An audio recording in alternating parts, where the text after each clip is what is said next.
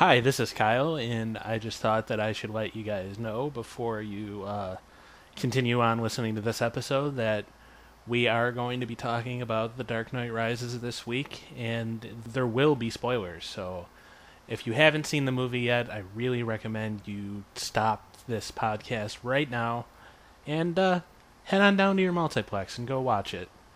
Thanks, and enjoy.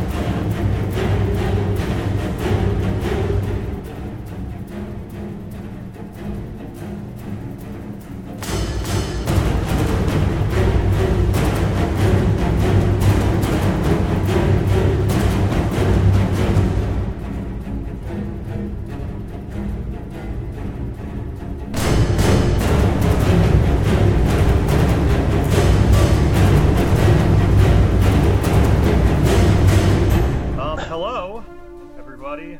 This is your podcast. Opinion is wrong. Episode. What episode number are we, guys? I don't remember. I think it's 25. I believe so. 25. All right, 25. Oh, okay. So our silver podcast anniversary. Awesome. As you may be able to tell by now, your usual host Austin is unfortunately not with us. I don't think he's dead, but who knows? We're pretty sure. Fairly certain he's not, but who knows? But I am filling in for him, and hopefully I will not fuck this up too much. But I am Steve, whom you may recognize from other such podcasts, as I have been around here a few times at least. And joining me are three upstanding young gentlemen. Would you care to introduce yourselves? Alex? Hello, I am Alex, and I am an upstanding citizen. Very good. Kyle? I'm Batman. Oh, little twist for y'all there. And finally, joining us for his third time on the podcast, please give a warm welcome to Robbie. Hi, everyone. All right, sweet. So, on today's podcast, we're going to do a slightly different type thing. I know usually we talk about music because that's kind of what has joined us together in the bonds of brotherly love. But in the interest of saving time, because we will be discussing a rather large topic, we're going to be foregoing the whole what are you listening to, what is new in music, that whole shebang, and instead jump right into the main topic of conversation, which will be a film which has recently come out and which I imagine most people have seen, and indeed all four of us have seen. And that film is, of course, That's My Boy, starring Adam Sandler Yes. and Andy Samberg. Oh, it was so good, you guys. He's I gonna thought, get I thought you the. were going to say Katy Perry, Pardon Me, actually. I was Wow. anticipating that. What I thought was amusing was when I looked up showtimes, The Dark Knight accounted for like roughly 40% of all the movies playing today. That Katy Perry movie, it played once at 10 a.m. Oh, that's unfortunate. So yeah, now we're discussing The Dark Knight, or The Dark Knight Rises, actually the latest and last in Christopher Nolan's Batman trilogy. And yeah, so I guess let's just start with kind of overall general impressions of the movie, whether you liked it or not. How about let's start with Alex. What do you think of the film? Love it, hate it, why? I enjoyed it, but I would be lying if I said I wasn't a little let down. Mainly because The Dark Knight, the second in the trilogy, was such a monumental achievement for comic books, sort of elevating their artistic value in the through the medium of film. So I had very high expectations, and while I did enjoy it, like I said, there were many flaws that prevent me from enjoying it as much as the second installment. All right, good. Kyle, your quick impressions. I'm literally just getting out of the theater. I liked it. I thought the first act was a little weak. I thought it was a little slow to get going, but I think once you find out how, I don't know, dastardly Bane was, that the film kind of took a turn for the better at the, I don't know, the 40-minute mark or whenever. Yeah, I definitely enjoyed it. I mean, I called that that girl was going to be Talia al Ghul. We should note, if you're listening to this, Oh yeah, this is going to be very, Just give away the very big spoiler. spoiler centric. Yeah. Spoiler. If you have not seen the movie, turn this podcast off now. I mean, You already fucked I it up guess for most it's already a little late. But if you're, if, I can edit it so that it goes before. I'll put a little note. yeah. like a siren. Well, I mean, a nameless podcast is going to be probably some pun on The Dark Knight Rises, so it's like, I don't know why you'd be going into a podcast about The Dark Knight Rises and not expect some spoilers, but if you're that stupid, yes, there are going to be spoilers in this podcast. And the big one, Kyle just gave away, so you're already fucked if you've made it this far. I think Sorry. anybody that's played Arkham Asylum could pretty much know right away that that's Oh, really? going to happen. Yeah, I haven't played any of the video games, so I Neither. didn't really. I expected she was going to like betray him in some fashion. I didn't know about the whole Talia al Ghul thing, but she was definitely a suspect. I didn't see it coming because I'm terrible at seeing things coming. But there is some pretty obvious foreshadowing in the beginning that I pretty much saw coming. Okay, well, we all know the scar, right? The scar in the back. Was there any other signs indicating that she might be a traitor? I honestly didn't notice any. I thought it looked like the Star Trek logo, actually. Isn't the thing on her forehead like reminiscent of her comic book self? Doesn't she have like she's like a pimple or something? I don't know. It's like a red dot. I don't know anything about the comic books either. I don't either, but I'm that kind of guy. I don't either. I like movie Batman. In his many and varied iterations, yes. Well, good old movie Batman. And iteration. I was never a huge fan of Tim Burton Batman, which I mean. Oh yeah, that if we run out of things to talk about, we can like go back compare to the older films, and yeah. The obviously, there are many differences between them, and that could be interesting. Yeah, for one, Batman shoots a gun out of a fucking helicopter. He's fucking badass. Yeah, but so Robbie, what were your just overall impressions of the film? I loved it for the most part. Like I said, there is that foreshadowing that I totally saw coming, and by the third act, to be honest, it gets pretty predictable, but I still loved it quite a bit. I probably even liked it more than Batman Begins. Definitely not as good as, not up there with The Dark Knight, but still appreciated it. I have to rewatch it to really be able to place it. I probably have to rewatch it as well. I literally just got out of theater, so I'm still trying to wrap my head around it, So my impression of the movie was, I guess, kind of similar to your guys, in that I think I posted this on the forums. It was good, not great. I did like it overall. I enjoyed myself at the theater. I wouldn't say I really had astronomical expectations going in, because I mean, for one, the third movie in a trilogy is always the worst. Spider-Man. Yeah, Spider-Man, Star Wars, Indiana Jones. Wait, no, that's I do like The Last Crusade a lot. I'm sorry, I'm confusing. No, the second movie in the original is definitely the worst. Return of the Jedi is definitely the worst of the original trilogy of Star Wars, I think. Yeah. Yeah. So I mean, that kind of tempered my expectations a bit, and I don't like to get too hyped up about things, because then you do end up, nothing can possibly meet the expectations that you want this film to be, which I think was a lot of people's problem with Prometheus. Yeah. Going on about that, and luckily a lot of the internet hate kind of shifted away from that, instead shifted towards critics who gave this film a bad review. Yeah, death threats. So I was happy about that. The internet is a constant moving machine. But yeah, so I liked it. Didn't love it. Definitely had problems with it while watching it.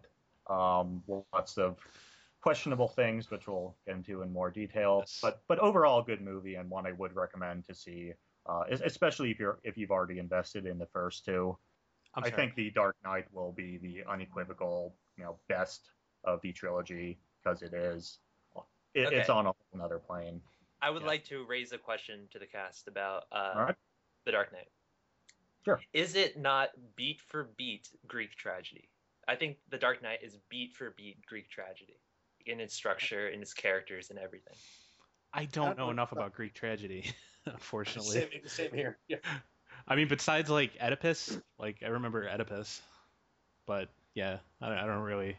I can't speak enough about that to say.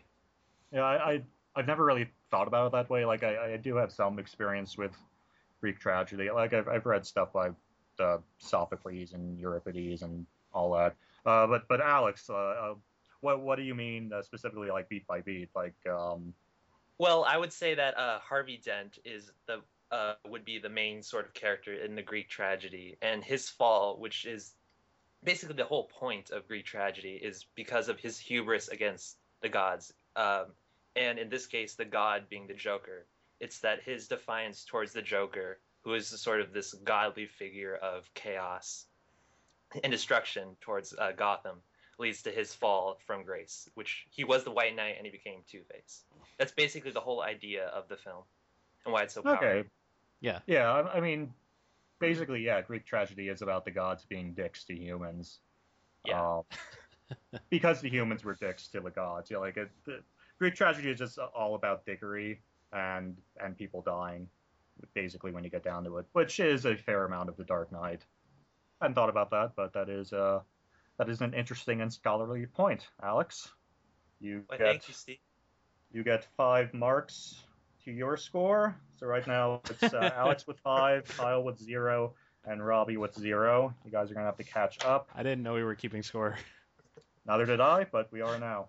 So it's just like Whose Line Is It Anyway? Where the points don't matter. Yeah, they just don't matter. 1,000,000 points for Ryan Stiles. Mm-hmm. All right, so they're getting a bit more into detail with the movie, which I think we should do. Otherwise, This is going to be a short podcast.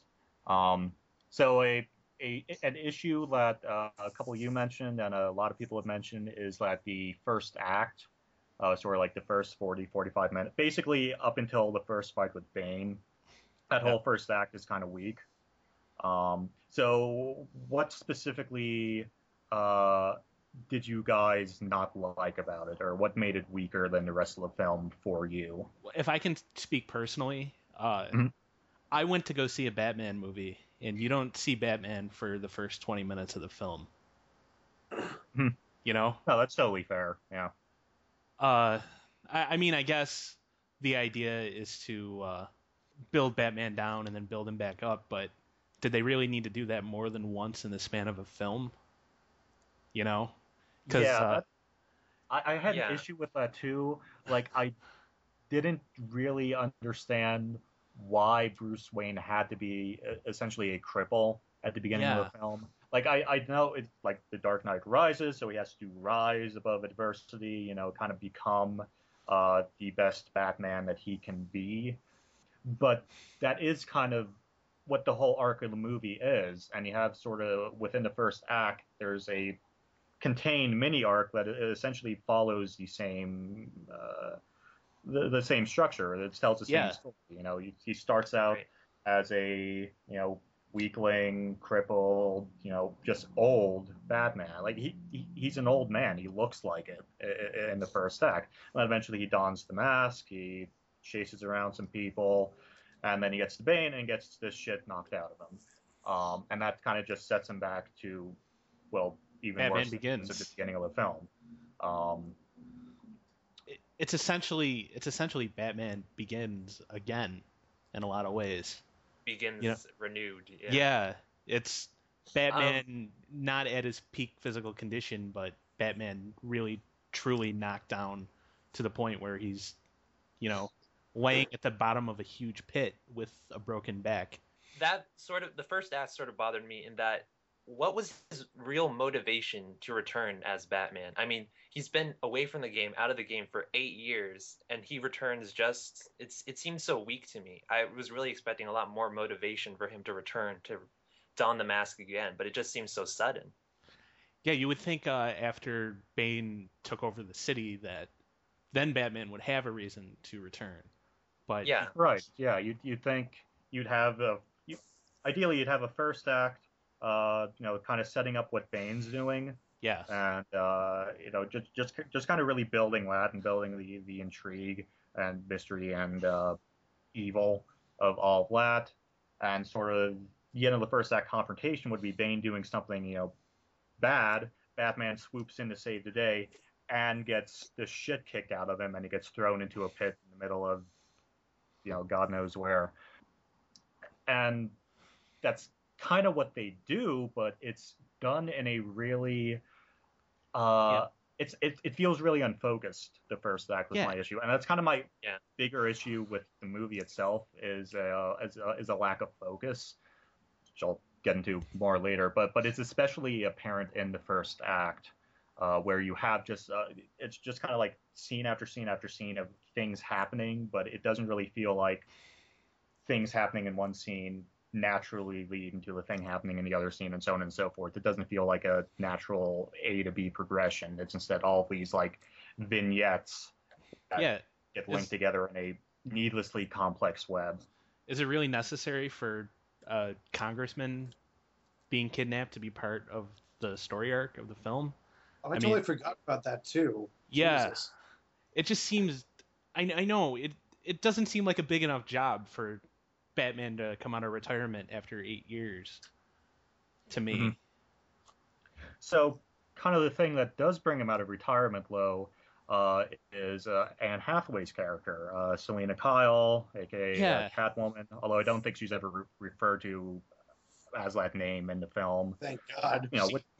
Which is fine, because I don't know if the phrase Catwoman has a place in the universe that Nolan made for these films. But then again, I don't know if really Batman has a name, but a place there. But you have to have some silliness somewhere. The people said the same thing about Bane too, because it's just kind of it doesn't seem like an idea of a man who has to wear a mask to stay alive. It doesn't seem very rooted in reality. Well, that's fine. I mean, I understand that Nolan's films kind of what they did is they set back Batman in a much more realistic, much grittier, much darker setting, is what a lot of people like to call it, and that's certainly true. But at the end of the day, it's still a comic book about a guy who dresses up like a bat and beats up people. So really, there's only so far you can go with the realism. And I'm fine with more comic booky elements leaking their way into the films because they have to in some way. Otherwise they're just boring. Yeah. Speaking of comic booky moments, did anyone else find it completely fucking ridiculous that when he's in that pit that he can't jump the gap because his soul isn't ready to jump the gap? Oh my God. It didn't piss me off. It was just cheesy as hell. Yeah. Literally, that whole scene, I was like, you can't do it with the rope. You have to leave the rope. You won't be able to do it with the rope. The kid did it without the rope. And then finally it gets to the end of that story and it's like, you have to do it the way the child did. No rope. Like Christian Bale's like, oh! Yeah, I immediately thought the same thing at that scene. It was very predictable. Thanks, ball guy. I'm going to do that right now. That was definitely one of the more ham-fisted moments of the movie. Or the moment when the stadium's exploding in the running. The runner is still running, not No, that noticing. scene's awesome. Yeah, It's pretty awesome, but you would think at some point he's clearly not running for his life. My issue with that, my only problem with that scene was it got spoiled for me in the trailer. Yeah. That and the first scene with the plane hijacking the other plane and tearing it in half and dropping it and all that. Like, those were two of the cool scenes in the movie, but they were essentially spoiled in the trailer. Like, I really wish going to this film I didn't know that those things happened, because they kind of lost their grandeur being that I know they were already going to happen. Absolutely. Like, as soon as you saw those cutaways of the bridge, you're like, oh, I know what's going to happen. That bridge is going. Yeah. The plane thing didn't bother me because I saw Mission Impossible in IMAX, and they showed that whole entire scene in front of it. So, I don't know. It didn't bother me, I guess. But, yeah, it's like, it's not the movie's fault. It's nothing I could blame on that. It's just, they're just such kind of visually powerful scenes that I really would have liked to have gone into them not knowing they were going to happen, and have had that, surprise, like, holy shit, this is happening. The moment where they reveal Joseph Gordon-Levitt's character as Robin was totally ridiculous too. Oh yeah. Yeah. You should use your real name, Robin. I like your real name. We could have figured out that he was the Robin character, or at least some kind of successor to Batman. Without, oh, by the way, audience, his name is Robin. In case you didn't get it. And then everyone in the crowd goes, ooh. Which, correct me if I'm wrong, but I'm pretty sure his name isn't actually Robin in the comic books. No, it's not. It's not. Yeah, it doesn't even make sense. But, okay. I think there's a few Robins, but I don't recall what the actual names are. Yeah, who really gives a shit? It's Robin. Yeah. Yeah, that was just another scene. Like, okay, no one. Yeah, and I guess the idea at the end of the film when he finds the Batcave is that he becomes the new Batman, right? Yeah, that's fine. Yeah. My biggest problem with the movie is that the thing is, I think that the Dark Knight, the 2008 Dark Knight, and even Inception, which isn't Batman related, but it's related because it's Christopher Nolan, and these two movies are seen as big game changers or whatever. Yeah. Those are such daring movies, and in some way, they don't. I don't really find them to be all that predictable. I mean, you can see some things that are happening, but then the movie will just like totally shift you in a new direction. That never happens with this one. In fact, the last act of the movie is, oh, there's a bomb going off, and you need to get it. You need to get it off, and you need to not what's the word? It's not detonating. It's the opposite of detonating. You know what I mean? You need to stop it in 6 hours. And I'm like, okay, Christopher Nolan's a better writer than this. Yeah, I agree with Steve, though. You kind of have to suspend your belief a little bit.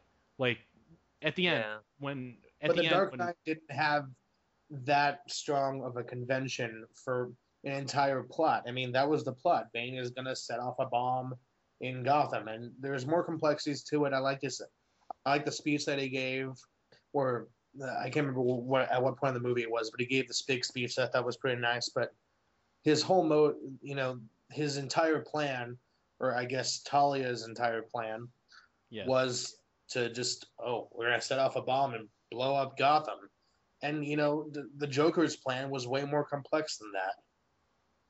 The Joker never really had a plan. I mean, let's be honest. No, he didn't. He did have a plan. I know, but his plan was more to be destructive. Like, his motivation, he had a plan, but he didn't have motivations necessarily. The Joker? Yeah, no, I totally agree with Robbie. The Joker's plan was more psychological than anything. Exactly. It was about destroying the heart of Gotham, which was the whole Harvey Dent, that whole character arc. What was all about that.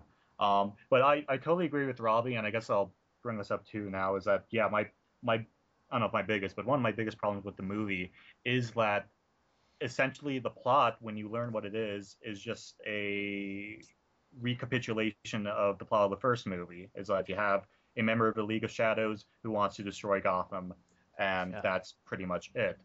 and yeah, it's like the reveal that it's Talia al Ghul is behind the whole thing. It was just such a anticlimactic moment for me. It felt like such a letdown because Yes. the rest of the film, when you have sort of Bane as the main villain, that what he's doing, like closing off Gotham, it's essentially military rule. People are just it's chaos in the streets and everything. That was a lot more interesting to me. It's like it felt Yeah. yeah, it was just a more interesting plot because you weren't really sure what was behind the whole thing, but it kind of had that psychological aspect to it that the Dark Knight had with the Joker, and that he's not just, I'm going to blow up Gotham with a nuclear bomb. He's playing it psychologically, and that the people kind of have to look out for each other because there's, some citizen who has the detonator to blow up the city if anyone disobeys, Bane's orders. You have sort of this layer of complexity under there. And then after the quote unquote big reveal, it's just, oh, we're going to blow up the city with a nuclear bomb. That was the plan all along. I'm just following in my father's footsteps, and you killed him, so I'm getting my revenge on you. Wah. Yeah, I really would have preferred if they just had no Talia at all. Just Bane was the main antagonist, because yeah, seriously. When it's revealed to be Talia, the whole origin story of Bane, of how he was born in the darkness and he's risen from the darkness, and that gives him this otherworldly, like godly power and aura about him. But when we learn it's Talia, this woman that we had no idea that she was evil before. Oh, it's this middle-aged businesswoman. Yeah, like okay. Okay. Well, now Bane doesn't seem the main villain. The worst part of the movie, and it's a small part. I don't think anyone else thinks it's the worst. But the worst part to me is that Bane is built up to be just the strongest person ever, the most powerful, undefeatable villain Batman has ever faced. But he's killed by Catwoman when she blows up the door. You think that Bane could handle a small explosion? I mean, didn't she shoot him with? Because she does say something about your rule about guns. I don't agree with it. Or something she shoots him with like the front guns of a she shoots him cycle or whatever. Okay, well, regardless, Bane was just he's dead. Yeah, it doesn't seem like more, Yeah, regardless of the point of whether or not he could survive that shot, it was just a really shitty way to kill off the character. Oh, absolutely. It's like as soon as we find out that Talia al Ghul was actually behind the whole thing, Bane, the story just treats Bane like, oh, we don't need him anymore, so we're just gonna have Catwoman kill him. Fuck it. Yeah, it's not even clear that he's dead right away until you don't see him again. Yeah, it's like it doesn't feel, it's not a satisfying resolution at all, especially as you guys said that he was built up as this really mysterious intriguing, powerful character. I mean, the dude picked up Batman and broke his back over his knee. Like, it's Batman. We just watched Batman. Batman does the impossible. Batman is a myth. And Bane has the power to just pick him up and break him. Yep. And the other part that makes it even worse is that the fight before that happens is so good. The fist fight between Batman and Bane, while all the other shit, like the cops are just charging into that scene army. Was incredible. Like, Batman just pummeling the shit out of Bane, like just hitting his respirator thing over and over so that the pipes are bent out of shape, and Bane's like wheezing, like doing that Darth Vader at the end of Return of the Jedi thing. Yeah. That's fucking awesome. And then the resolution of all that is Talia al Ghul, I'm gonna stab you in the kidney. I just love the idea of like a citywide fist fight. Like that was just a great visual. Like all those people on the steps at City Hall. Just, it was improbable, but it was awesome. I mean, they're just duking it out, old fashioned 1800 style. Just your fists and my fists. Let's do this shit. Mm-hmm. Yeah, that was fantastic. Yeah. It just highlights, Len, how much worse the scene after that is. Yeah. Now that we've talked about how they sort of reduced Bane's character, overall, what do you guys think of Bane's character? Because when people discuss the Dark Knight, they often refer to the Joker as why it's such a great film. But I thought overall, before the ending, that Bane was a fantastic villain. He exuded this sort of physicality to his evilness. He was this sort of demigod amongst men. He was unstoppable. He was always a step ahead. But I thought he was a great villain before the ending. Tom Hardy was really fantastic in this movie. Yeah. Oh yeah. He just Yeah. something about his eyes. He just looked so menacing. You know. That's one thing. I mean, in a lot of the comics and in a lot of the cartoons and other adaptations of Batman, Batman and Robin. Oh. Remember Batman and Robin Bane, where he's just God. like a bodyguard with like tubes sticking out of him. Oh, shut the fuck up! Don't even bring that up, dude. Okay, I'm sorry. Okay, but my point is, in a lot of other, in just about every other incarnation of Bane, his eyes have been covered in one way or another. Yeah. But you know, they designed him. They designed it so his the new Bane, so that his eyes were not covered, so Tom Hardy could pretty much act with his eyes, and I thought it was incredible. And I talked about this earlier, but I love the one speech he gave in the middle of the movie. Yeah, the anarchy speech. Which one are you referring to? Didn't he give just one big speech at the? About returning. The big one at the football stadium. Yeah, that's. Are you referring about the one in the football stadium? No. Not at, it's in front of like City Hall or something. Oh, okay. Oh, that the one after, yeah. Yeah. That one, yeah. When he's like freeing the inmates. Yeah. Yeah. I thought that was incredible. I mean, I don't think he'll ever be as recognized as Heath Ledger was with the Joker because obviously it's more of a showy role. But I mean, I will argue with anyone that says that he wasn't a great villain. Oh, I thought he was. My issue's more with the way the film kind of killed the way being he's a villain. handled by the end of the movie. Yeah. I mean, that's more on Nolan than it is on Tom Hardy actually being a good villain. I thought he played the role fantastic. That's completely story related, but no, Yeah. Tom Hardy did a fantastic job. And I really like the dichotomy going on with Bane, and that he was this, big hulking bruiser, but his speech and inflection was like, "Oh, hello, I'm Bane. I'm going to be your Hello, Batman." Cheerio. Yeah, he's like, I really like that. Like, I can see some people not liking that so much. Like, they want Bruiser to have like a gruff, manly, like, caveman. I will break you. But I like that Bane sounded really cultured and was really well spoken. It made him more menacing to me. Yeah. Yeah, it made him a lot more interesting than if he had just been a purely physical villain. Instead, he was really as much of a mental, really just kind of a genius villain as much as a guy who could break your back like a twig. I didn't understand in the trailers why Bane sounded like he had a British accent, but after seeing the movie, I think it was to make him sound more intellectual, and that kind of becomes a huge point of him. I don't know how to. It kind of just defines his character as a guy who has really deep motivations. I mean, which kind of turn out to be bullshit in the end. Well, yeah, I mean, but that's again getting into the third act, completely fucking everything up. One thing about Bane that I think makes him better than the Joker. I mean, I guess I prefer the Joker just for I don't know. He kind of overtook that entire movie, whereas Bane was kind of sidelined by Talia. Oh, sorry. When she came on.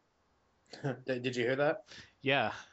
I accidentally. I don't know why, but I accidentally dipped my laptop a little bit. Okay. It was weird. But anyways, one thing that I was never afraid of the Joker.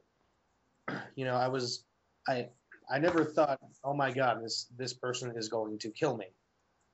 Yeah. When I saw Bane, and I thought if I saw that dude coming towards me, I would be fucking terrified. Oh, I know. There's how many scenes are there in The Dark Knight where the Joker is just getting the shit kicked out of him and laughing? I don't know. I mean, the worst that the Joker can do without any explosives or anything is make a guy's head go into a pencil. Yeah. Yeah. Oh, yeah. I mean, Joker's obviously not as much of a physically intimidating guy, like not that kind of scary. But I don't know. I found the Joker pretty creepy in The Dark Knight. Like, His entire just he has no real concern yeah, over humanity what I whatsoever. really liked about the Joker in The Dark Knight, was just that he was such an unknown entity. Like they didn't know his real name, they didn't know where he came from. Like they mentioned all of his clothes are handmade, so they can't even trace that. He just kind of comes out of nowhere and starts causing all sorts of chaos.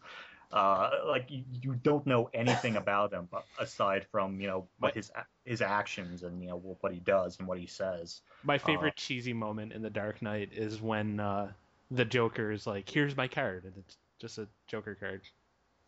mhm. Yeah, that's his only identifying Yeah, thing, and I really like that about the Dark Knight, and I like that the Dark Knight Rises also uh, kind of set up Bane similarly in that you did know his backstory, but it was still kind of mysterious and like this is there was a child born in the darkness. Like this movie is there's at the end of the day, it's kind of just it's Batman Begins with a better villain. yeah, and that's again what was disappointing about it is the way the story just gets hijacked by Ra's al Ghul's original intentions and Batman Yeah, Begins. And another problem I have with that is okay, so Nolan essentially reprises the whole League of Shadows thing from the first film in this film. I'm like, oh, okay, that's fine. Um, but then the second film, The Dark Knight, has absolutely nothing to do with the League of Shadows. Like there was nothing about Ra's al Ghul, nothing even hinting at Talia, none of this. Isn't So that like you can draw a line between the first and the third films, but the second then just feels completely out of place. Like if Nolan wanted to do this big League of Shadows, like these are the people coming after Batman thing, then make that like a one continuous arc across the trilogy, and then you kind of have a unified story there. Similar to Star Wars, where the original trilogy was all about the rebels versus the Empire. You kind of have that whole story going on and all that. And on the other hand, you can have films like the Indiana Jones trilogy, where each film is kind of its own contained thing, just sort of superficially related to each other. And this trilogy kind of sits in the middle of that, and it's a weird place. Plays, kind of. Yeah. So yeah, Sorry. basically, if you Sorry. wanted to do the League of Shadows thing, do all three films like that, not just the first and the third, because then it feels weird. didn't they The one, hint at Ra's al Ghul in the second film? I know Scare. I don't remember. I think it's I just mean, maybe they've mentioned him, but it has no bearing on the story. Is the no. thing like Joker? The Joker is not the League of Shadows. Like what he does to the city has absolutely nothing to do with the League of Shadows overall. Obviously their overarching plot with blowing up the city with a nuclear bomb. So that was another thing I had. But speaking of reprising things from other movies, I enjoyed them bringing back the Scarecrow and that little yeah. pseudo cameo Yeah. thing. Like That was a that, nice touch. like when Cillian Murphy came on screen, like half the audience was like, "Ah, Oh. that guy." Yeah. That was a cool little touch. Yeah. Yeah, He was it in the was last one too. he was Oh in the right, very yeah. beginning of the Oh Dark yeah. Knight. So like, Yeah, he I was. guess He was in all three. yeah. Like, does that make him the only villain in all three? Yeah, I think so. I forget if Ra's al Ghul was like in a flashback in a second, but He's in a flashback in the third for sure. I well, don't yeah, know. he's kind of that apparition that Yeah. uh, Oh yeah, Bruce yeah. Wayne He sees. actually has a conversation with Batman. I'm forgetting about that scene. I don't But know. I don't know if he. so I don't know if he maybe was in a flashback or not. I don't remember. maybe the Scarecrow is the unifying thing behind all three movies. Is maybe this is his master plan. I don't. In the third movie, he was just kind of funny. Yeah, no, I'm being slightly facetious. I know you are, but that I character know he that was character writing was this was like death or exile, yeah exile by or or death Death. by by exile. exile. I guess the last thing that really bugged me about The Dark Knight Rises was that the whole Italy thing and the whole fact that I wish they I'm sure everyone would be pissed off if, uh, Batman actually died. But I kind of wish they had the balls to do it. But kind of like everything else, it kind of fell into convention.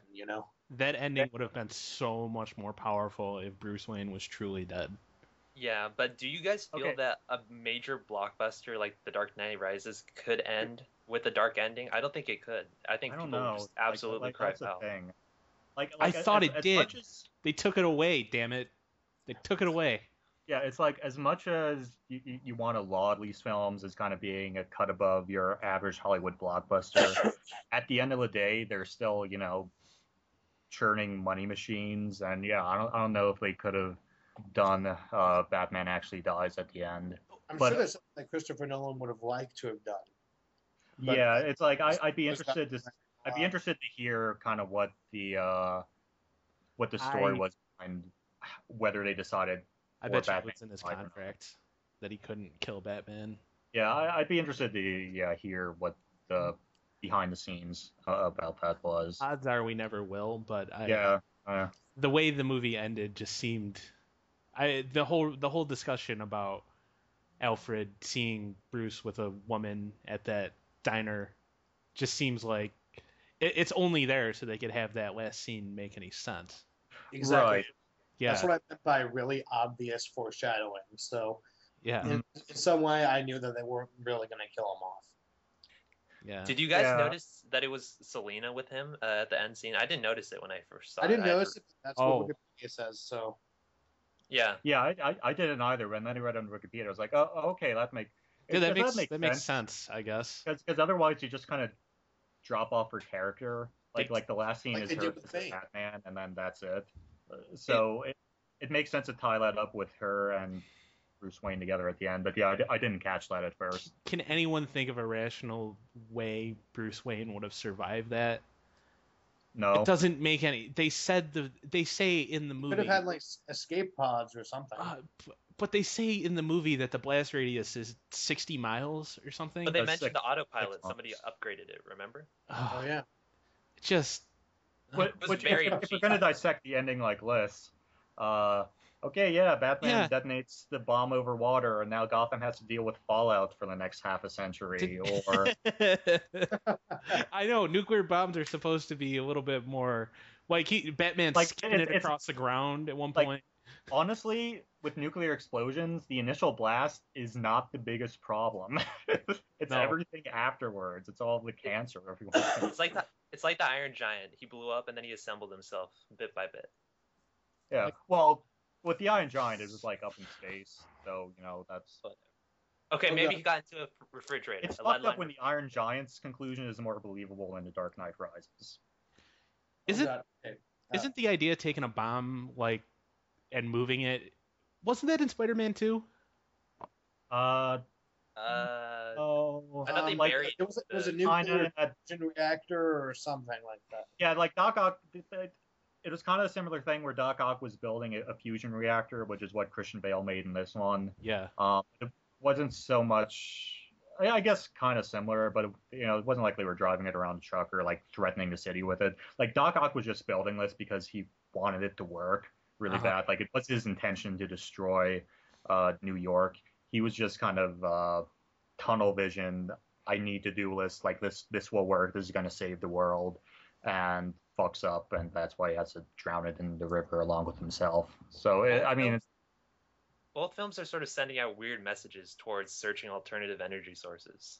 that's Sort of true. like- Yeah. Scientists aren't going to do anything because they're too scared now. Like yeah, no one's going to trust a fusion reactor when it actually comes up, because like this can power the entire planet for the next 50 years, and no one has to pay a dime, and people are going to be like, nope. What if I saw some Dark Knight Rises, bro. some Can someone- terrorist is going to hijack that and drive it around in one of 3 trucks that an old man is going to have to climb on, and add a little thing that's going to block the detonation signal, but then it's going to explode anyway because it's been slowly decaying, and that's going to make it explode within a exactly dictated amount of time. If it's decaying, don't you think it would become a little bit more unstable at some point? I mean, we're talking about nuclear here. Well, Like- I'm not going to pretend to know anything about nuclear physics. No, I'm not either, but still, But- like, if something's Yeah, you about still to think, like- explode in 2 minutes, I don't listening think you're was- skipping it on the ground, and I don't think that's a reasonable solution to your problem. Yeah. But yeah, I digress. Yeah, and I don't know where you put a fusion Sorry. reactor if you build one.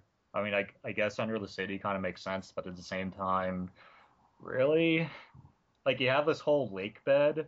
Like, can't you kind of put it far away under there and just send a lot of wires out to Gotham to power it that way? Like, does it have to be in the middle of the city? Yeah. I almost forgot the don't know. corniest fucking part of The Dark Knight Rises was when Batman or Bruce has come out of the hole. He is back in Gotham, and to show that he's back, he makes an oil trail that goes all the way up a building to make the Batman sign. I want to see the How- deleted scene There was less than 12 him hours at that point. painting oil on the fucking building, perfectly in shape, and no one noticing. Hey, it's Bruce fucking Wayne. It's a cool build- set piece, but if you really think about it, it's totally ridiculous.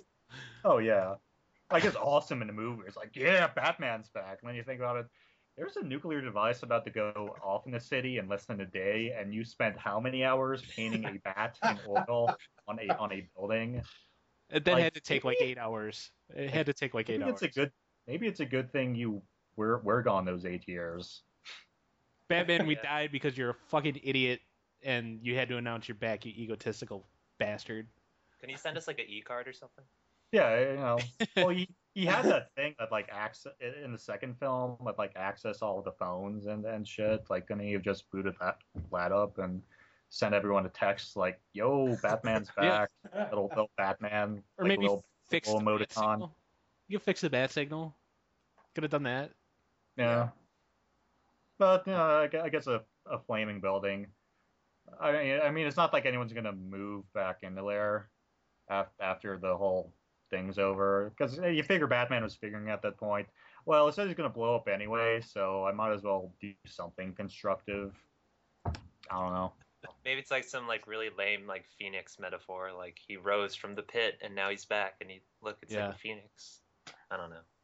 I bet that's what Nolan was thinking. It was like, yeah, flaming bat, Phoenix. Oh, I'm such a good fucking filmmaker. The thing is, and he's better than a lot of the flaws that are in this movie. So I was just surprised by a lot of it. Yeah. He didn't want to direct this at first, I thought. Like, I don't think he wanted to, or what I heard, like, he didn't really have his heart set on a third film, but Yeah. I got the feeling the studio kind of coaxed him into it. And I think he said, well, if I find a story good enough, yeah, I'll make a third film. And I feel like after seeing it, that's kind of bullshit. Yeah. But again, this is all behind the scenes stuff that no one is ever going to know of. I gotta say, the best part of the movie, the most, and probably the most moving part of all three movies, that one scene with Alfred and Bruce. Yeah. The That was one really that good. was good. No, what Alfred got was- me going was one of the last scenes where it's Alfred looking over the grave of Oh my God. Bruce, and then he starts talking to the grave of his parents. He's like, "I'm sorry, I failed." It's like, oh, Michael Oh, Caine is I- such a good actor, such Like a was good that- actor. all of the tears are coming Oh, right God. now. I cried emo tears at the end of this movie. Mhm. I can't say that I didn't. It's like seriously, Alfred was my favorite part of this film. Like, he wasn't in really many scenes at all, but He every was in scene 5 minutes of the whole was fucking so thing. good. Yeah. It's like, oh my God, Michael Caine, you are a legend. His He- interactions were amazing.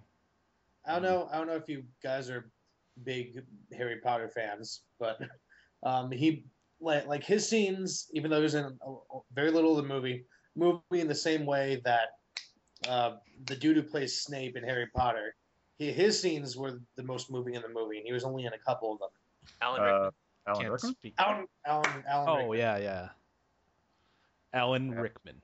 I mean, he had more of a presence in the Harry Potter films than Alfred did in Oh Well, yeah. at least in this Batman film.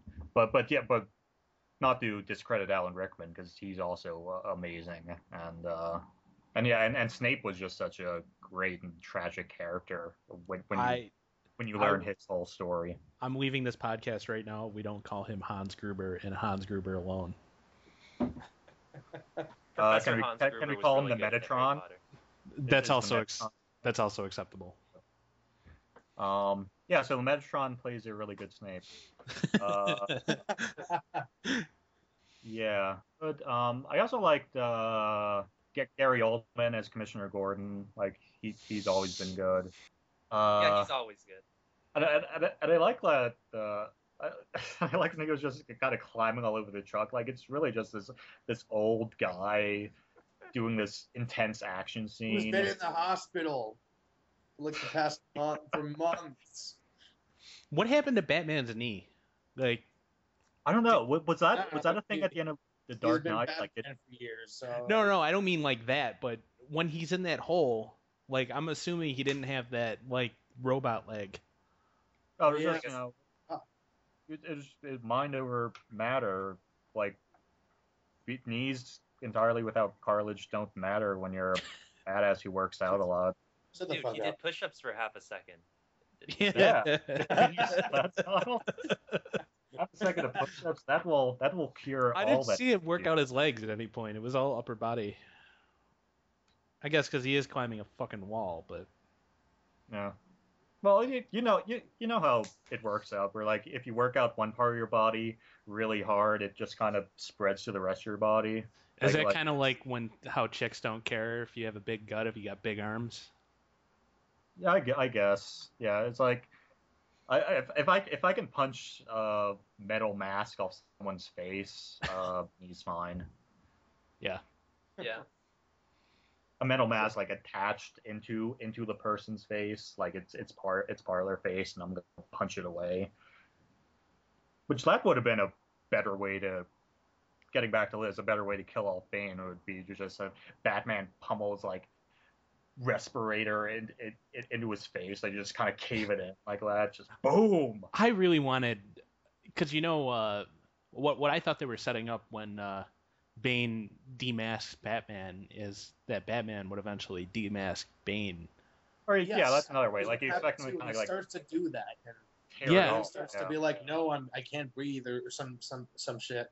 Oh, let me fix That would have that. been a much better way to end him, even if Talia's presence makes him useless. That would have been a much better way to finish him off than, oh, Catwoman shot him.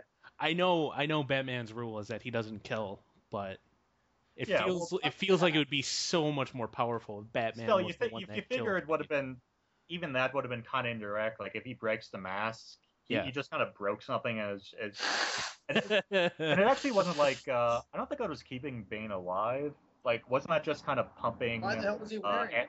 That was just like pumping anesthesia into him. Yeah, because it was for some administering reason he morphine. felt constant pain because of what the other inmates did to him. That was kind of muddy to me. I don't Yeah. know Bane's backstory, so And it wasn't really described all that well in the film, Yeah, I at least just the whole mask thing. Yeah, what we especially learn is- because they made you think he was somebody else. well, yeah. I mean, at least the Joker gave a couple explanations of his scars, even if they probably We're all weren't true. bullshit. Oh yeah, Well, they were all bullshit. But they reasons. tried at least. Yeah. That was part of his character. It's like Yeah. he never told the truth.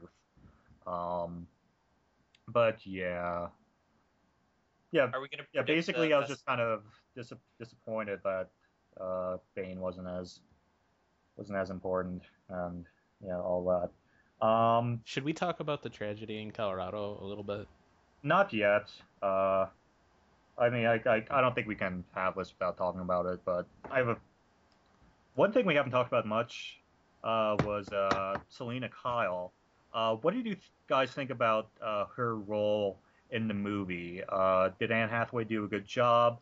Was it really all that important for her to be in this film? I don't know. What do you think? I don't think it was that important for her to be in the film, but she did a good job because She did a really good job. Catwoman's character is just to, defeat bad guys or actually sometimes good guys with sex, and she's hot, so it kind of. all you have to do is be sultry and be able to kick people's asses to be a good Catwoman. And the thing is, like, originally when people heard that Anne Hathaway was cast, you know, most people were like, "What?" You know, like it was kind of seen as a irresponsible piece of casting. And then when promotional photos came out of her in the suit, it looked even more dumb. So I think everyone was kind of surprised when, you know, she was actually really good in it. Yeah, the Princess Diaries did not like give me confidence that she would be a great Catwoman. But it was badass though. Come on.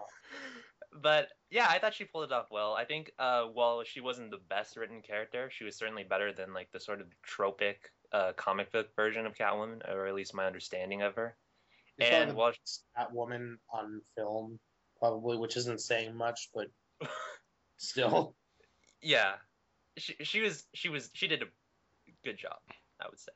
Batman's pretty quick to forgive. That's a pretty good quality, I guess, in a superhero. Because I was gonna say, it seemed to me like the whole reason he came back as Batman, or part of the reason, was to get his fucking pearls back. Well, he got those, so good for Mission him. accomplished. Yeah, but she stole his car. Oh yeah, I don't know if they ever resolve that. Selina's just still cruising around in whatever that car was. She probably sold it and bought jewels with it. Yeah. I don't know if any of you. I don't know if anyone else cares about this, but what did you guys think of the Superman teaser? If you guys got it. Oh yeah. Looks, Man of Steel. Looks surprisingly decent. I've never been a fan. I know it's just I don't think it. I've never been a fan of Superman. I just think it's a dumb character. It's like when you're sitting around a playground and you're like, well, my superhero can fly. He can punch through buildings. He can jump as high as he wants. He has X-ray vision. He can, it's just a kid making up a superhero with every single power. Yeah, which is fine. I think Superman's good like that, and that he kind of embodied that sort of campy early days of comic books, do-gooder, like this is a guy who flies around, wears red, white, and blue, and punches the shit out of Nazis. I don't know if Superman ever did that, but I'm sure he did. That was Captain America. Yeah, that's kind of describing more Captain America there, but I'm sure Superman also had his fair share of Nazi blood on his hands. But yeah, so Superman works like that, and he works in like the old movies, the Christopher Reeve movies, because they also kind of have that same tone, and that you still kind of have your drama and stuff going on, but it's still kind of just a nice, feel good Superman saving the world type deal. And I don't know, the tone of this film, or at least the tone I got from the trailer, seems like it's going to do a much more realistic and gritty, and we're going to go more into Superman's backstory, and it's going to be really emotional and powerful and really artistic. And I'm just like, does Superman really need this kind of treatment? Like, do you really need to do that to this character? Are there not what I tons of want other out characters? Of a Superman adaptation is a film adaptation of the episode where he raced against the Flash to see who would go around the world first. And I want it to be like Run Lola Run, like that style. That would be really cool. Isn't there an argument between Hurley and Desmond in Lost about whether Superman or the Flash would win in a race? Maybe. I don't know. It's been okay. I know you're a big Lost fan, and that's why I'm asking. I am. I just haven't seen it in a long time. Okay. And podcast derailed.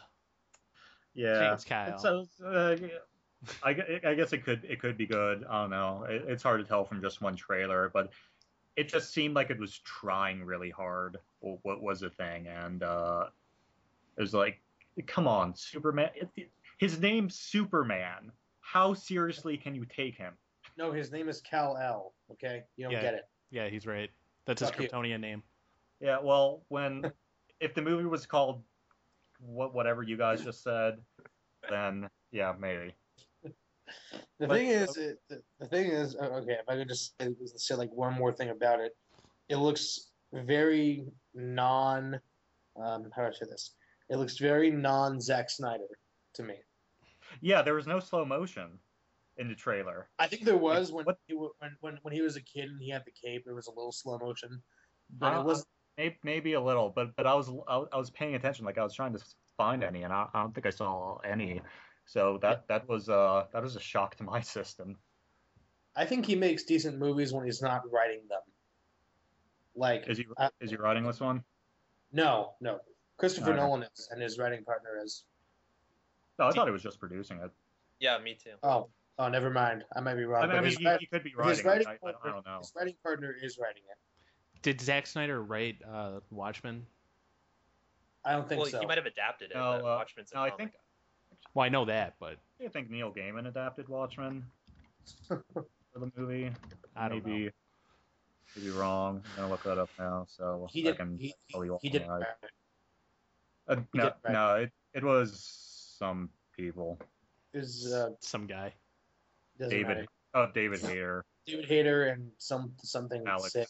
Let's see. Alex say Who? Uh, Hater who? David Hayter. That's the voice of Solid Snake. That's right. Yes. Holy, what? Yeah. hmm That's wow. That's That is bizarre. solid motherfucking Snake adapted Watchmen That's for awesome. the screenplay.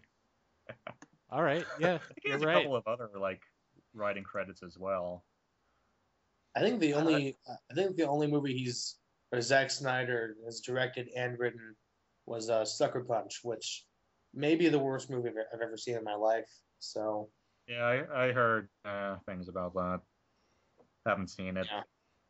I I regret every time I think about it that I went to see that. I haven't seen it, but I've never been a huge fan of 300. You know, I thought 300 was kind of it was all style, no substance. That movie. Yeah, 300 was Yeah. whatever. Which I think which I liked it for that. I thought it was a fine film. You know, not amazing, but I can like take it or leave it. That's Yeah. how I was with 300. It looks so cool, but you know, The Yeah. whole movie is just, oh, it looks so cool. yeah, and it's which know, I'm fine contents. with a movie like that. Like if a movie looks as cool as 300, I can forgive it not being all that amazing otherwise. But I thought it was good visually and passable storily. We should probably get back to The Dark Knight Rises. Yeah. We're talking about the Colorado thing because Yeah. I think we've talked about as much as we can without talking about that. All right. Well, yeah. So I guess I'll lead this since I actually currently live in Colorado and live 45 minutes away from Aurora, which is where this happened. So I guess if you guys want to hear my story of how I found out this happened. So the movie ends, walk out of the theater, and immediately I noticed that there were a lot of cops around. Like they're just kind of chilling in the common area there, and there were a couple outside. And yeah, I think to myself, all right, this is kind of weird, but I figured maybe this was just something they did for big midnight showings like this. Like you have a lot of people out late at night, so maybe this is just, what they do. So I walk home, go on the computer, spend some time on the internet, all the while, none the wiser that anything has happened. And then I'm on Twitter, and I noticed that the phrase Aurora, Colorado is trending. And I think to myself, oh, that's close by. That's just a drive away. That's right outside Denver. So I click on that, and then the first result there is 14 killed, X number shot at the theater in Aurora, Colorado, and I read through the articles and then find out what happened. And there are sirens going by my place just now, appropriately enough. Spooky. That's weird. Yes, so I find that out, and yeah, so it kind of freaked me out, and I was kind of going to go to bed before I read that, and then I stayed up a bit afterward because that was a little bit unsettling. Because basically all the details where it was at that point was just someone had walked into a theater and opened fire on a crowded midnight showing, throwing like gas canisters at them. And then he just kind of was arrested, didn't resist arrest, just kind of here I am. And yeah, so it's just kind of a really fucked up story. Um, Did you is how it was and how it still is. did you guys see the movie before being aware of what happened in Colorado? I saw it after. I saw Well, it yeah. after Well, too. that was the thing is I went to the midnight showing. Like this happened while I was watching the film. This was happening Someone doing the 45 same, minutes away yeah. in a practically identical theater. Like it was a Century Theater. That's the same kind of theater I was in. Uh, Watching the same movie that those people at the same time that those people were when that happened to them. So that's why it kind of freaked me out uh, when I thought about when I heard about what happened was like you know you think I was just 45 minutes away from the same thing happening to me, which I is not a lot of a distance between yourself and that. My original plan was to see it next weekend, but I thought it was important to support uh, art in a situation like this because a lot of people are going to have the kind of reaction where they want to blame the movie, you know?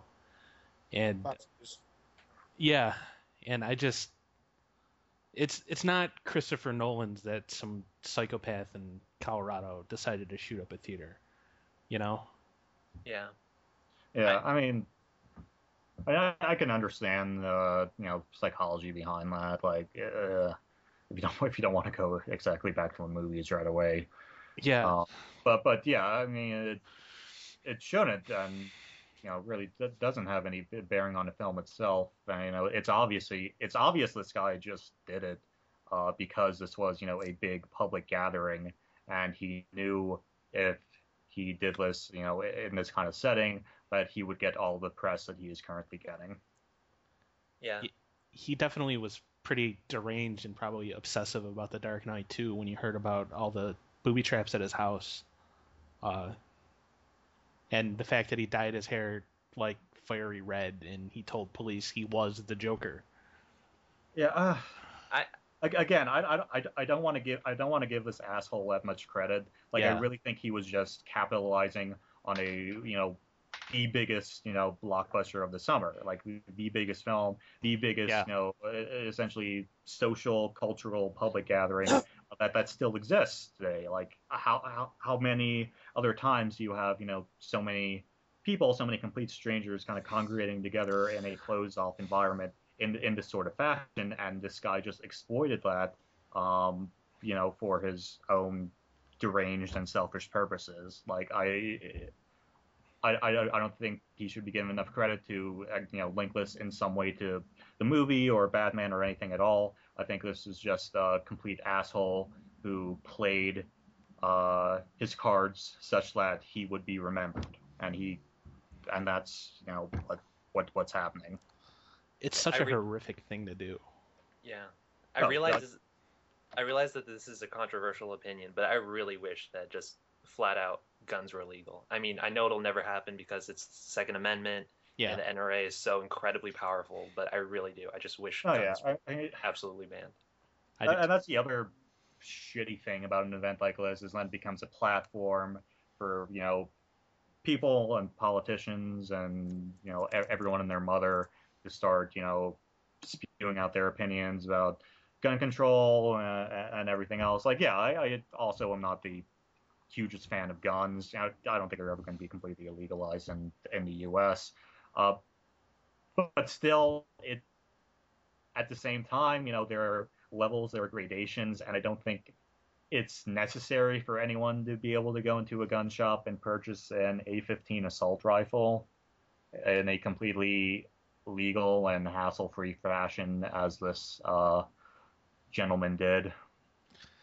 Yeah, there Yeah, needs to be a background check. You need to list why you need to have this gun and have it be a damn good reason if you're buying something as harmful to other human beings as an AR-15. I mean, he bought over 6,000 rounds in an incredibly short period of time. it's ridiculous. Can you believe that? 6,000 Yeah. rounds. That's insane. No, it's like there are limits, and of course people are going to say, well, if gun control laws were more lax, there would have been 50 people in that theater who would have also had guns, and it would have been a big fun shootout, and maybe the exact same amount of people would have died.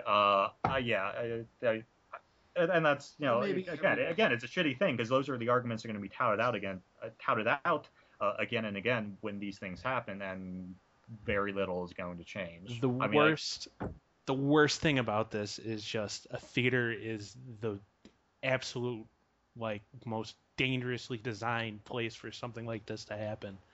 You know how most theaters you go into, you go down a long hallway and then the entrance is at the front of the theater. Well, that's where the gunman was standing. So in order to get out, you have to run to the front of the theater or climb that wall, basically. Yeah. Or you go to the emergency exits, which the emergency exits are also behind him. Yeah. It's just there's no way for those people to escape. It's just dial 911 as quickly as you can and just hope he doesn't get to you. I'm on the NRA Twitter account right now, and geez, they're tweeting links to a 71-year-old concealed carry holder opening fire on would-be robbers. Hooray for him! They have a gun of the week hashtag. I mean, they'll probably have a rally in Aurora in the next month, just like they did for Columbine. Yeah. Because they don't give a shit. I mean, they're going to support their agenda, whether or not whether or not public opinion necessarily agrees with them. Yeah. The thing is that they can incorporate this into their business model and say, well, this maniac almost killed you. Make sure that you're safe and buy yourself a gun. And the thing is, if everyone had guns in the theater, then it would have been even worse. Yeah. Because but people are making that argument that, oh, he could have been killed very easily if everyone else had a gun. And it's not as simple as that. No, it definitely isn't. Yeah, I just generally don't think the solution to guns is more guns.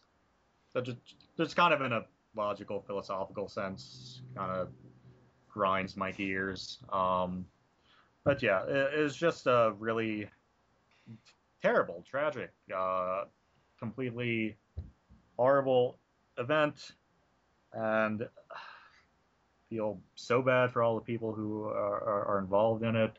I mean, and nothing is going to ever do the victims justice. In a sense, it's just going to be nonstop 24-hour media news parade for the next God knows how long. Oh yeah, it will be. Did you guys hear about that hockey blogger that was at she was at the Eaton Center a few weeks before when there was I heard about that. No. I mean, it's scary that talk about bad luck. Yeah. And I don't want to. She's been getting a lot of exposure for that, more than the other victims. And I think anyone at that tragedy really deserves to be remembered. Yeah, no one is going to be remembered except the guy. Except the guy that did it.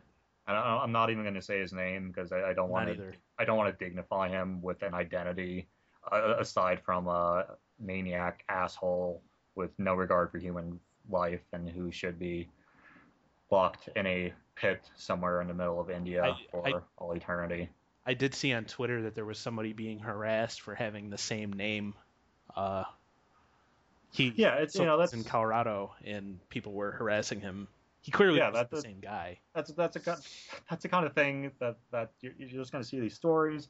People who have the same name who are now going to get harassed. There's going to be videos of him surfacing, doing some mundane activity that's going to be the focus of a whole day.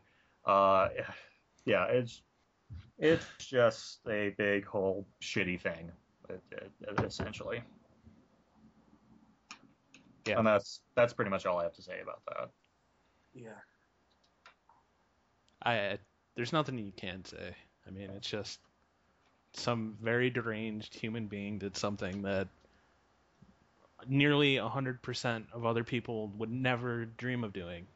But all it takes is one person that has the motive and the horrible conscious to actually carry out something that heinous on other human beings. And I mean, nothing's going to be done to stop it in the future. No. Nothing's going to be done. There's nothing you can do to stop somebody that can do that. The only thing you can do is, like what Alex said, repeal the Second Amendment. Well, I read a good, I think this was a good tweet that said, I wish it was as easy to get, good mental health care as it is to get a gun. Yeah, I saw that. Yeah. Like just abandoning the whole ban or don't ban guns thing. Like, well, if other things were just better or easier to do than something whose only purpose is to annihilate things, that could be a good direction in which to move. But but again, it's This country bans two things: this country bans affordable health care, but guns are extremely easy to get. That's where we live. Yep. It's just. Well, on that, should we talk about Shut Up and Play the Hits now? I need to pick me up.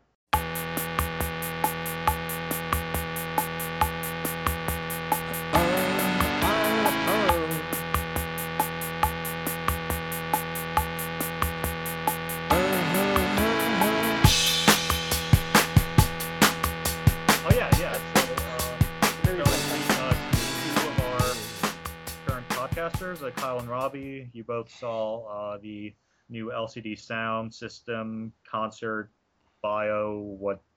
whatever pick. I haven't, but I hear about it. So how was it? Do you want to start, Robbie? Really yeah, I thought it was really great. I like how. Yeah, I like how they showed some songs the whole way through, because nothing bothers me more than in a music documentary, at least when it's about a concert or something, they only show bits and pieces of songs and they never show a song the whole way through. And they show like 5 or 6, something like that, songs the whole way through. I like that a lot. Including ending the film with like that 15-minute rendition of New York, I Love You, which is the only way that film could have ended. Yeah, it's the only way that exactly. I'm like, if they don't show New York, I Love You, how could they end the movie any differently? And I never quite understood James Murphy. I mean, I guess he's a little bit of an enigma of a person, but yeah, it feels like. After watching that movie, it's like you kind of have a personal relationship with him. And it gets really intimate with him. And I like that a lot. Oh, I know. And the most powerful scene in that movie is when he goes into the storage facility to look at all the rented gear, and he just breaks down and starts crying. And before I saw the movie, I've been pretty adamant that I don't really think that LCD Sound System is broken up. I think it's a publicity stunt, and then we'll get another LCD Sound System album in a couple years. After seeing it, I was an idiot. I can't question James Murphy. I can't. He meant it. He's not putting out another LCD Sound System. I know there's rumors right now that they might do a track, but for all intents and purposes, that band is dead. And I truly believe that now. Yeah, this would make it even.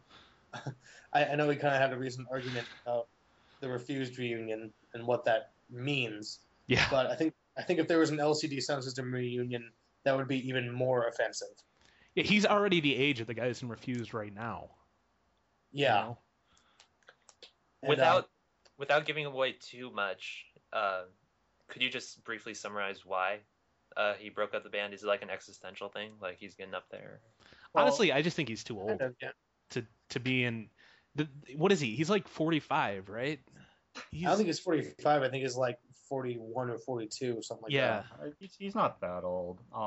I haven't seen the movie, but the impression I got from kind of reading about him was he wanted to end the band and the project while it was still good, and not sort of just kind of drive it until it collapses out of sheer exhaustion of ideas and people and all that.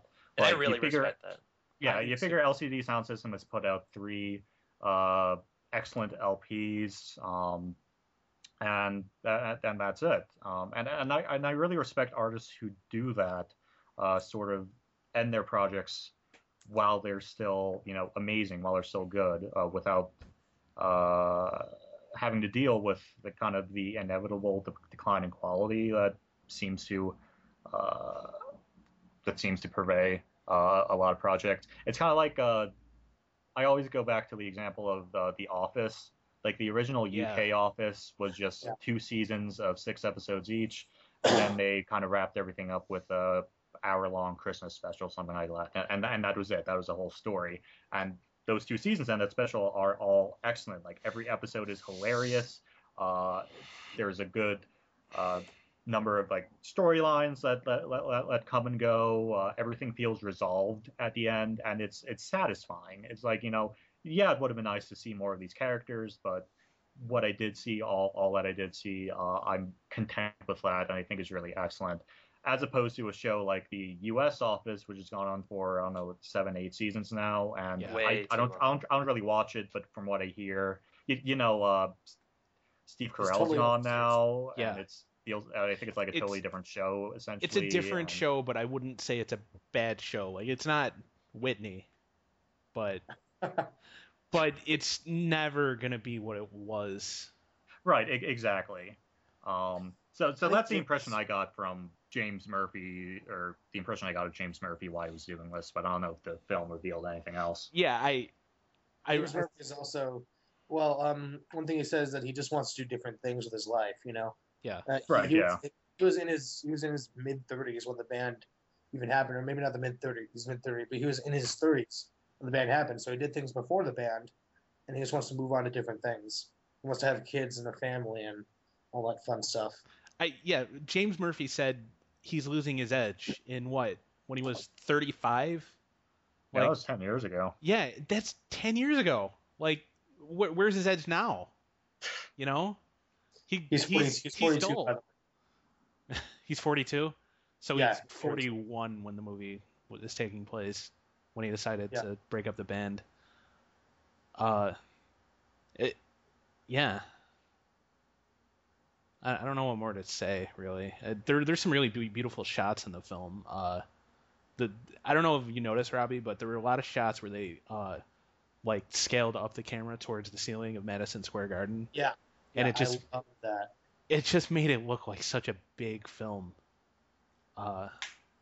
Such a big event to think, yeah, this is the end of LCD Sound System, but it's also the biggest concert that anyone here is ever going to go to for the rest of their lives, probably. Yeah. And I have to say, the live performances are fucking astounding. And I never realized that LCD was such an amazing live act. And the thing is, like, I would never say I was a casual fan of LCD's music. I can say I really, really liked it, but I was never completely in love with the band. But ever since I've seen the movie, I've just been listening to them way more, and I so much more of an appreciation for them. I'm so jealous of Josh. I don't know if you guys know this, but Josh. Oh yeah, he went Josh to was there. Show, didn't he? I could have seen LCD in a town right next to me 2 years ago. Fuck. I don't think I ever had the opportunity. But yeah, I never could have, which doesn't make me feel all that better. Like, I would have liked to have seen him live, but I never really had much of an opportunity. They look like such a tight live band. Like, oh yeah, I bet. How much of the movie is like concert footage and how much is behind the scenes? It's probably about stuff? 50-50, I'd say. Really? Yeah. It's kind of, there's not really a narrative. Like, it goes from before the concert, after the concert, and obviously during the concert. But it's kind of all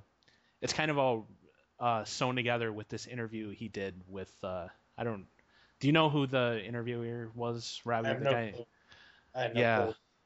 I don't know either, but this guy is just talking to James about his motivations for ending the project, and I think at one point he even says losing your edge. He directly asked James, like, why are you ending the project? And James Murphy doesn't really answer the question. and even calls him on it. Yeah. And I don't quite remember what the resolution was. Do you remember, Robbie? What did he ultimately say the reason for ending the band was? Kind of the various different reasons we kind of already listed. Yeah. You know. And he's got a Also, bulldog, and he's got an adorable bulldog, James Murphy. Yeah. Yeah.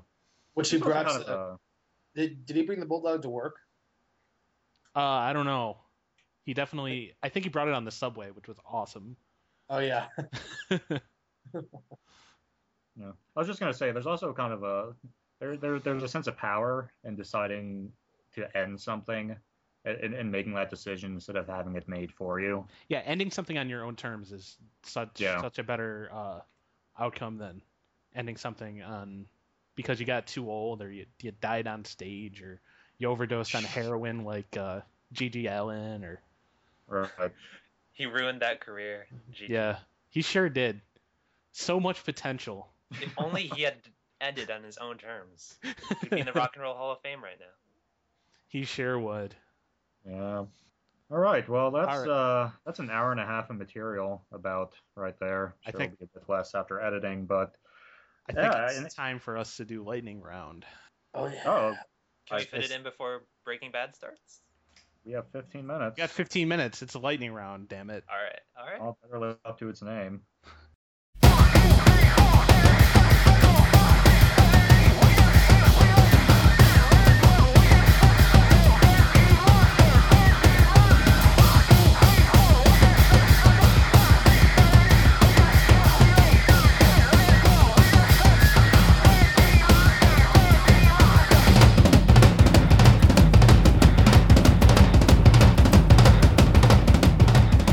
Would you rather hang out with Zach Hill or Bradford Cox?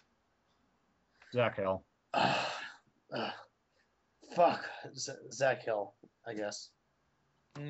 Bradford Cox, only because I'd like to try on his clothes because he's such a weird frame. I'm picking Bradford Cox too, but only because I want to punch him in the face. Oh, Should have gone with that. I hate both of those people, but fuck. Zach Hill makes better music, so I'm like, oh, all right. All right, next one. Okay. Choose your own apocalypse. Zombies, robots, or a nuclear holocaust? robots. Robots. Zombies. I'm picking zombies, but I think a nuclear holocaust is the ideal situation. I'm only picking zombies because I want to know if I can survive. Like I need to know that. But I just feel like a zombie. I feel like a Have you zombie seen apocalypse is so passe. but these if days. it's a nuclear holocaust, like it's over. You don't feel anything. It's just I want a chance. yeah, you want a chance? That's what you want? Robots I feel would eradicate humans pretty quickly. Yeah. Zombies are dumb. We can at least rely on that. I feel like if there was an actual zombie holocaust, I think like in a week, like everyone would just be going to their commute to work and like bringing a shotgun and shooting a zombie on their way to work. You know, I feel like we could get used to zombies being everywhere. I don't know. Zombies on our podcast. Well, it all depends on how many zombies. Because zombies aren't about, it's not that there's just one zombie. It's that there's a shitload of zombies everywhere, and they're all just kind of relentless. The worst thing is I probably couldn't listen to music outdoors anymore with headphones on because you need your peripheral hearing. Oh, that would suck. Yeah, so you can't. A zombie could sneak up on you if you were listening to music or something. All right, can we do one more? Yeah, I've got a lot more than one more, but if you want to just A couple more. Okay. Couple. You can only listen to one Beatles album for the rest of your life. Which one do you pick? Magical Abbey Mystery Road. Tour. Revolver. No, I said Abbey Road. Oh, you said Abbey Road? No. I'm picking Rubber Soul, so we all have different answers. Ooh. All right, this is my particular favorite one. And I wrote this before the tragedy in Colorado, so I'm not a terrible person. If the wound was non-life threatening, would you rather be shot or stabbed? You're gonna live. Right. No, I get what the question is. I guess shot. What Would be leaves a cooler scar? interesting to. Well, stab wound you figure would leave something rather relatively kind of long and slender. Yeah. Whereas I don't know exactly what a bullet entry wound, how that scars over. I'd go off on the like at airport TSA checks. That would be No, inconvenient. I think a bullet scar is cooler because it does like your skin's gonna be all rough there, like it's gonna Yeah. look all gruff. I And guess it depends on the kind of bullet. Am I getting shot by like a handgun or by like buckshot? uh, Buckshot would be lame. your choice, Steve. Yeah, if I'd survive buckshot, I want to see what that feels like. It's like That would be polka a dot cool stars. scar. That's lame. By the way, guys, my pick would be shot. I'm going with stabbed, because my feeling here is that it's gonna hurt less. Yeah, A bullet, a but bullet. if you're gonna often- live, if yeah, you're gonna yeah. live, why wouldn't you want it to hurt more? Like why settle for the thing that's gonna hurt less? Like I go know, all the way. but a bullet, like as soon as it hits you, it turns to shrapnel, and often it goes all the way through you. Yeah, exactly. That's kind of cool though. No, Yeah. that's exactly why I'm picking getting stabbed, because odds are unless it's like a machete, it ain't going through. Well, You don't stab someone with a machete. if you want to pick the boring option, yeah, I guess. I'm picking the boring option because I want to pick the less painful option, and I think getting stabbed would be better in that regard because it's just cleaner. It's a cleaner wound. I just want to say that I've been shot. Have you? Oh, really? No. I just want to say that I have been shot. Oh, okay. I think I would have said that first Yeah. if it actually happened. Yeah, Robbie I picks felt stabbed so just bad. knows how getting shot feels. I felt so terrible for like a moment. It's like, oh, here I am glamorizing this. Yeah, that'd be awesome. I'm talking to someone with actual like scars mentally and physically. Oh my god. Alex, did you pick one or the other? I'm gonna get shot. All right. Next one. Choose your childhood. The Goonies or Stand by Me. Like you're one of the kids in one of those movies. Which ones do you pick? Oh, Goonies. Well, if I pick Goonies, it's obvious which one I'd be. I'm with you. I'd be Chunk, and I don't want to be Chunk, so I'm picking Stand by Me. Yeah, I'm with you there. The Goonies, like those kids like they're gonna take away their town, you know? Yeah, but then they save it. Yeah, I know, but they're not growing up. They're awesome. They're not growing up in a life of privilege. The kids in Stand by Fuck Me. privilege. I have privilege. I'm white, male, middle class. I got all the privilege I need. I haven't seen either, so I'll just be the Asian stereotype in Goonies. Oh, that's the guy I wanted to be. Okay, Data. All right. Gadgets. Tomorrow they kill switch either Netflix or Hulu. Which one do you want to keep?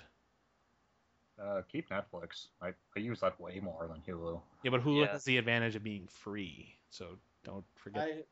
I Yeah. used Hulu for the first time in almost a year today to watch Spoilers with Kevin Smith, which I surprisingly liked. But Is that good? I was wondering. I haven't seen it. it was good. Probably because Kevin Smith, I'm assuming, isn't doing it while high. He might be. He might be, but yeah.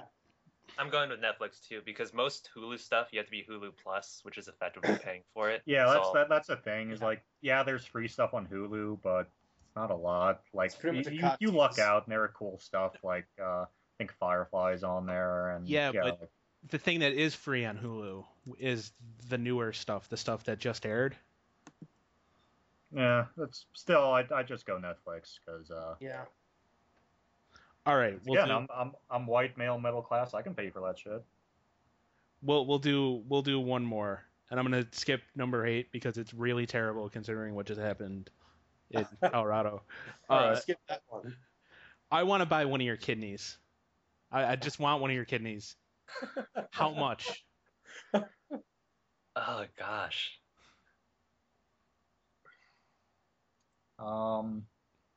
Yeah, I don't know what the going rate for kidneys is on the. Well, it's not the going rate. It's what you need to sell one. What do you The need? strangest fucking question I've ever that's- gotten. That's why the segment's genius, and we need to do it I'm every. gonna go. I'm gonna go with 737,000. What do you guys? I haven't thought about this at all. I won $1 million just so I can say I'm a millionaire. Honestly, I don't know. I really don't know. I don't know. Like take me to the movies or something. I don't know. It depends for me. Like if someone's like this kidney's going to help someone who really needs it, then I'd be like, all right, give me like $500. But if it's just like some rich guy that I want to have a kidney, yo. if it's somebody who wants a third kidney or something, just in case his first two fail, I need to be financially set for the rest of my life in order to give away a vital organ. So I think, I don't know, like I'm gonna go like $100 million. Enough money that I'd never have to worry about it ever again. And All right. and 100 Buy a million. new So. kidney if All right. that money. All right, so that I have more, but I think that's a good enough place to end. We'll Yeah. say that for another day. Yeah. All right. Cool. Yeah, that's fun. Fun little divergence. All right. So guess any last thoughts on Dark Knight Rising? It was good. I don't. It was good. I feel like we were a little bit too hard on it. It was really good. It's better than most comic book movies, but there were some problems. Yeah. I was the one that said I loved it. Not perfect, not entirely satisfying, but as a conclusion to a well-loved trilogy, it's good. It's serviceable, and it's definitely not terrible in any means. And it's worth noting that it did make me cry twice, which is more than most movies. Like just like if for some reason you've been here listening to this and have had the whole thing spoiled but still want to see it, go see it, because the scenes with Alfred are absolutely heart-wrenching. Yeah, and the scene where Batman, you think he is committing the ultimate sacrifice, you find out later he isn't, but that got to me too. On rewatching, I probably won't, because I know he winds up living at the end, but yeah. Both the big scenes with Michael Caine are incredible. Yeah, basically my review for The Dark Knight Rises is Michael Caine, 2 thumbs up. All right, so thank you for joining us on this 25th edition of Your Podcast Opinion is Wrong. I've been your stand-in host, Steve, and I vow hopefully never to do this again, but we'll see. And thanks for watching, and if you gentlemen would like to say goodbye. Goodbye, everybody. Goodbye. Good night. All right, this is Podcast Opinion is Wrong. Signing off. Thanks for listening. See you when you see it. Can I say what's going wrong with me? I used to have it all, now I'm alone. I never say I'm better off this way. I need something to do, somewhere to go. I need time to stop moving. I need time to stay alive.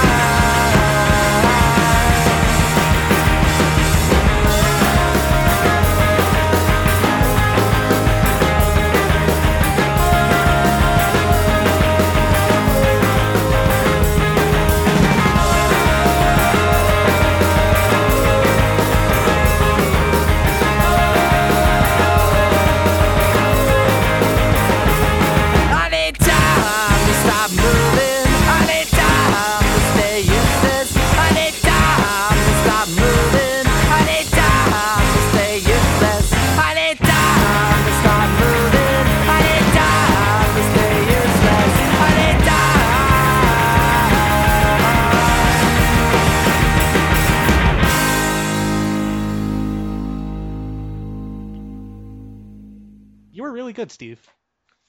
Yeah. Yeah. That's a wrap. That went surprisingly well.